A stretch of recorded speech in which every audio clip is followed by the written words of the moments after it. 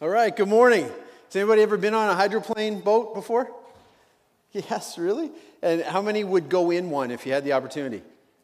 Hey, you guys are crazy. Crazy. Hey, we want to welcome back the Haiti team. They flew in late Friday night. Let's thank them for being down in Port-au-Prince. They were with Carl and Maya, our missionaries down there, and thank you so much to those 13 people for representing Christ and representing the church very well in your service down there. It's just amazing to be able to send teams down all over the place. So, want to ask you a question. Have you seen the show Undercover Boss? Okay, it's been out for a couple seasons, okay? I mean, it's just a great show, just with this great concept. And for those of you that may not have seen this show, there's actually a Canadian edition coming on this winter season, I believe, because it's so popular. But for those of you who may not have seen this show, it's a very simple concept, very powerful. A CEO from a very large company goes undercover, gets in disguise, and goes right down on the front line with the other workers to find out more about the company that they lead. And often in the course of the episode, there's hidden cameras and microphones on everybody, that usually the frontline worker will say to the new employee, the big boss that they don't know about, they'll say, you know, the boss or leadership doesn't really understand the way things work. And here, I'm going to show you, because I'm on the front lines, I know how things work around here. And it's very, very interesting. It's funny because you know the setup that's taking place. And usually at the end of the episode, it is revealed who this new employee actually is. And there are tears and there are comments from the frontline workers that they've got to know. And they say these things back to their boss. They say, I am so glad that you decided to come and see how things work here in your company. And they're genuinely touched that they would leave their posh office and trade in for a hard hat or for whatever the job, and for them to be able to understand for themselves how their company works. And I'm pretty sure that when you watch reality TV, a lot of times it is very far-fetched, and you think that's not reality at all. But in this particular show, it just seems like it is very raw, it is accurate, and if you're honest with yourself, you have likely thought this at your job. If he or she only knew what I do all day long. Anybody ever say that or think that about their boss? Maybe your boss is in the room, you don't want to raise your hand. Okay, no, we just got a lot of folded arms. Okay. I think you think that. And because sometimes we feel a disconnect from leadership. And maybe even if it doesn't happen at work, maybe you've thought this at church when you're volunteering in your position. And maybe you're a nursery worker. And maybe you're in there changing diapers and cleaning up spit. And you just think, how come Pastor Tim isn't here seeing what I actually do? Well, Tim was there. We got a picture of him. And then, maybe nursery isn't your thing, but maybe you are leading the grade 5 boys down in the gym, and you're responsible for them. And chaos is all around you, and you think, how come Pastor Buckingham isn't down here to communicate to them what the biblical concept of the day is? Well, we managed to catch a picture of him as well. All right, the short shorts. And you know, this thought happens a lot in our lives. At work, maybe as you're volunteering. But it also happens when you're having a bad day, or when situations start to get out of control in your life. And generally, when you're pouring your heart out to someone, you will say something like this: you just don't understand. You just don't understand how I feel. You just don't understand those words that hurt me. You don't understand what I want to actually do to that person. You don't understand the betrayal that I feel. You do not understand. And you fill in the blanks because that thought has likely crossed your mind before. Teenagers, you're not immune to this thought as well. Perhaps you've thought before about your parents. You just don't understand. Or parents, maybe you've heard your teenagers make that cry. As it's this human emotion that we just feel like there's a disconnect sometimes when it comes to our feelings. Well, here's the real question this morning. Have you ever thought that about God? Have you ever thought, God, you just don't understand my life? And in many cases, when we're speaking to somebody else, we are correct that that person does not understand. If they haven't gone through the exact thing you've gone through, then you're correct in saying they don't fully understand. But there is a line that you and I each cross of complete inaccuracy if we ever point our finger figuratively or literally and say to God, "You don't understand." And I'm here to tell you today that God understands your situation and understands you, period. No matter what situation you are in. In fact, God understands your situation even better than you because He knows you inside out. He knows the current situation you are in. And what you do not know is He understands where that current situation is going to lead to. He knows you. He has a better perspective of you and your situation than you do. Well, what makes me so confident of this? You might say that Jesus was the first undercover boss. Now, cynics are going to think, "Oh, that's real cute illustration, Pastor Dave." But if we go right to Scripture in John chapter 1, it's going to be on the screen behind us, I will show you that Jesus had come to life and people missed it. There's going to be a few lines that are highlighted in red, and you guys can join in and we'll read those parts together. Here it is. "There once was a man, his name was John, sent by God to point out the way to the life light. He came to show everyone where to look, who to believe in. John was not himself the light. He was there to show the way to the light. The life light was the real thing. Every person entering life, he brings into light." Let's read this part together. "He was in the world. The world was there through him, and yet the world didn't even notice him. He came to his own people, but they didn't want him." I'll take it from here. "The Word became flesh and blood and moved into the neighborhood. We saw the glory with our own eyes, the one-of-the-kind glory, like Father, like Son, generous inside and out, true from start to finish. This endless knowing and understanding, all this came through Jesus the Messiah. No one has ever seen God, not so much as a glimpse." Let's finish it off together. "This one-of-a-kind God expression who exists at the very heart of the Father has made him plain as day." Jesus was right there in the trenches of real life, but some people completely missed it. He lived a life of a real baby, a real child, a real teenager, and then a real adult. And God understands your life because He experienced life in the trenches. Jesus experienced stress. He experienced tears. He experienced pain, doubt, anxiety, betrayal, and loss. He experienced all those things. And if you've ever had a bad day, or you've ever been overloaded by demands, if you've ever ridden the roller coaster of sorrow and celebration at the same time, and if you've ever wondered if God in heaven is completely disconnected from you, then today is your day. Very similar to a little guy who's 7 years old, and he's in his driveway, and his dad wants to show him how to shoot baskets. And so the little 7-year-old, he's got the full-size ball, and he's doing these chest presses, trying to get that basketball up to the rim. Can't come close. And his dad says, "Here, son, look at this," and just puts a little swoosh. And then the little guy goes, and he keeps trying. He wants to be just like his dad, and he's pushing and pushing, cannot get that ball up there. And Dad says, watch, it's just like this. Finally, the little guy just loses it. He just snaps. And he says, "Dad, it's easy for you up there, but you don't know what it's like for me down here."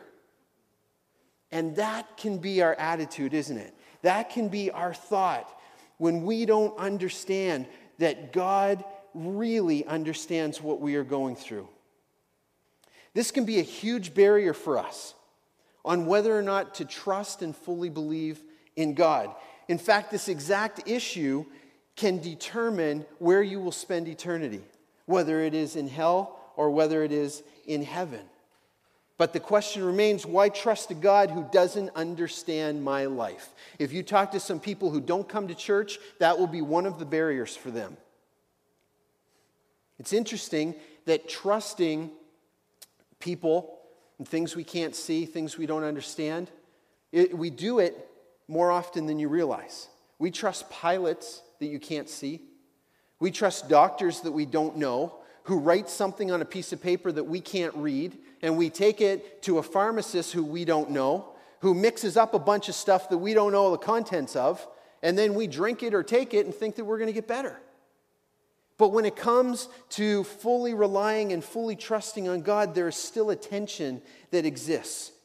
And I want to show you what helped me break through this barrier in my life some time ago. I want to take you through what author Max Lucado calls the second most stressful day in Jesus' life. Now, we can assume that Jesus' most stressful day was his crucifixion day, was the day that he died. But this day that we're going to look at is indeed a wild one, full of a ton of different emotions for Jesus. Well, how do we know about this one particular day in his life? It's a great question. Jesus' life is written by 4 different gospel writers in 4 different perspectives. And all 4 of them speak about this particular day in his life. They all share different accounts of that day. And so when those 4 Gospels are put together in chronological order, it's very, very interesting the flow of the day that Jesus experienced. The beginning of the day appears to have started off for Jesus by him receiving news of the death of John the Baptist. This was his cousin, his forerunner, his co-worker, his friend. John the Baptist came closer to understanding Jesus than anybody else, and he is now dead. Murdered, in fact, by the madness of King Herod Antipas, who was the son of King Herod the Great, for those of you that are really into history. And so John the Baptist is beheaded, and Jesus receives this terrible news. And because Jesus was fully human, the news would have caused deep sorrow to him. However, the day gets worse for Jesus. Not only have John's disciples come and brought this news about John's death, but they also say that there is a warning for Jesus, that they have every reason to believe that King Herod is after you too, Jesus. In fact, he wants to see you. We can assume that it wasn't just for a social time or a coffee date that King Herod wanted to see Jesus for. And so not only Jesus loses a friend, but now there's a death threat on him, and certainly that would have caused a high level of anxiety in him. It's quite a way to start a day. Interesting side note, biblically for you, that King Herod actually had a face-to-face meeting with Jesus on Jesus' crucifixion day. And that's a real interesting read for you to see how they interacted in Luke 23. But so with John's life taken and his own life being threatened, Jesus then decides to get away for a while in a boat by himself. Sounds like a great idea to be able to get away. But before he actually steps into the boat, before he can get away on his own disciples show up to the scene. And it isn't clear from Scripture, it doesn't appear that the disciples know about John's death. So they show up to Jesus with great enthusiasm, all 12 of these guys. What are they excited about? They're excited because of all the miracles that they have performed when they've been spread out all over the place, and all of the teaching that they have done in Jesus' name. Luke 9 tells us that Jesus had previously sent them out and gave them power. Let me just tell you what the Scripture says, the power that they were given. Power and authority to drive out all demons, to cure diseases, to preach the kingdom of God, and heal the sick. Now these regular rough and tumble fishermen are in awe that this actually worked and they actually did this, and they're coming back to tell Jesus about it. Imagine the celebration. So now here is Jesus, their leader, needing to celebrate with them in these spiritual victories. It's just a complete polar opposite emotion to what Jesus would have been feeling and sensing at the time with this other news. It would be very similar to you attending a wedding and a funeral on the same day. Just opposite conflicting emotions. So the day continues on, and Jesus convinces his disciples, hey, get in the boat with me, let's go. Perhaps have a chance to get alone, be able to debrief about all the events that have happened, a little staff meeting or retreat, if you will. And then Mark chapter 6, verse 32 says this about their journey. So they went away by themselves in a boat to a solitary place. But many who saw them leaving recognized them and ran on foot from all the towns and got there ahead of them. When Jesus landed and saw a large crowd, he had compassion on them because they were like a sheep without a shepherd. So he began teaching them many things. So we know what Jesus is going through now, and he now needs to go into public speaking mode, which requires high energy and high emotion. And during this time, humanly speaking, Jesus would not have been feeling like doing so. But he continued and pressed on. And the people just kept coming and coming. And John chapter 6 says they're just coming over the hillside. And there's about 5,000 men, Scripture tells us, that have gathered. That's how they counted back then, was they counted the men. And so it is not at all far-fetched to think, and scholars believe, that there would have been about 15 to 25,000 people gathered at that particular time in attendance when you add women and children. And no doubt with a crowd that size, and from what we understand about the buzz that surrounded Jesus wherever he went, people are battling for his attention. People are wanting healing. People are pushing to the front because they want more miracles. It must have been pure chaos. Everyone vying for his attention. And I'm sure you've been speaking to somebody before, and then there's somebody waiting in the wings who wants to speak to you as well. And you feel like you've got to hurry with this person to meet this person, or you're on a phone call and the other line rings and you need to get to that phone call, and maybe your kid is pulling and trying to get your attention. It's stressful when people want your attention. Jesus was fully human. He would have felt that.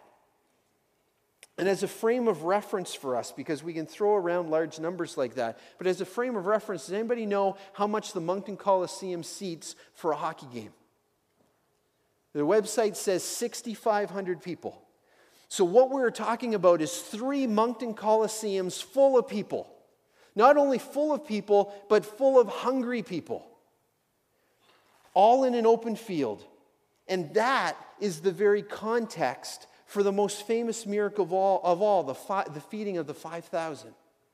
Imagine meeting the needs of a very large crowd. Talk about pressure and time crunches and deadlines. Jesus would have felt that. I had a chance to go to Congo, Africa in 2010 with one of our teams. There's another team hoping to go in 2014 in the spring. And what we did was we had this large youth rally and young adults. And over 1,000 people came to this thing in a big field. Word spread really, really quick. And we had promised that we would feed the people who came to this youth and young adult rally. And I remember the feeling when we ran out of food. And there was still a lineup. And it was wild. And so do you see how this day is termed as the second most stressful day in Jesus' life? There's a lot going on here. And what's really interesting to me is that portions of this exact day are recorded in all 4 Gospels. All 4 Gospels do not record everything. They record the crucifixion and they record the feeding of the 5,000, but they don't even record Jesus' baptism. All 4 do not do that. Nor his temptation by Satan, nor even his birth. So this day was significant to all 4 of those Gospel writers as they chronicled a portion of that day. Well, the question now becomes, so what? And I mentioned at the beginning that I wanted to remind everyone today that God understands your situation because he has experienced it. The writer in Hebrews gives a wonderful insight into that truth. And I want to read that for you as well. That's going to be on the screens. Since the children have flesh, that is us, since the children have flesh and blood, he too shared in their humanity so that by his death he might break the power of him who holds the power of death, that is, the devil. For this reason, he had to be made like them, fully human in every way, in order that he might become a merciful and faithful high priest in service to God, and that he might make atonement for the sins of the people, because he himself suffered when he was tempted. He is able to help those who are being tempted. Isn't that wonderful truth? There's more here in Hebrews chapter 4. For we do not have a high priest who is unable to empathize with our weaknesses, but we have one who has been tempted in every way, just as we are, yet he did not sin. Let us then approach God's throne of grace with confidence so that we may receive mercy and find grace to help us in our time of need. The writer of Hebrews is absolutely convinced that God understands your life. Says he himself, not an angel, but he himself experienced. He shared fully, not partially, but entirely in what? In all of our experiences. In every hurt, every ache, all the stresses, all the strains, no exceptions, no substitutes. And why did he do that? We know that he came to earth to save us from our sins, to die on the cross, but also so he could sympathize with our weaknesses. And when I grabbed onto this truth in my own life, and when I understood it, I ran through the barrier of unbelief, through that barrier of the inability to trust that so many people get tripped up by. That is the Savior that I want to trust with my life. That is the Savior that I want to believe in, the one who understands me fully. And God chose to come down to earth to live so that he could understand. It's almost as if God knew that we would doubt a disconnected God. He knew us. And if employees from a company can get emotional and profoundly impacted by their CEO boss leaving their posh office, what should that do for us? When we think about the love that would have been required for God to experience life in the trenches. This is the very tension for some people in the room this morning. This is a huge trust factor. And people want to have control, but to be able to trust their life to God. Because you can't trust a God who you think does not understand you. You cannot trust a God who you think does not understand you. That is a significant barrier. But I'm here to say that Scripture unequivocally proclaims that God understands. Who better to trust than our Creator? He designed you. He knows you. Have you ever had one of those days like Jesus? May not have mirrored the exact same, but emotions that are just all over the place. Just unexpected things happening one after another, or maybe it was spread out over a week for you. Or spread out over an entire month where you just think, this month is out of control. I don't know what to feel anymore.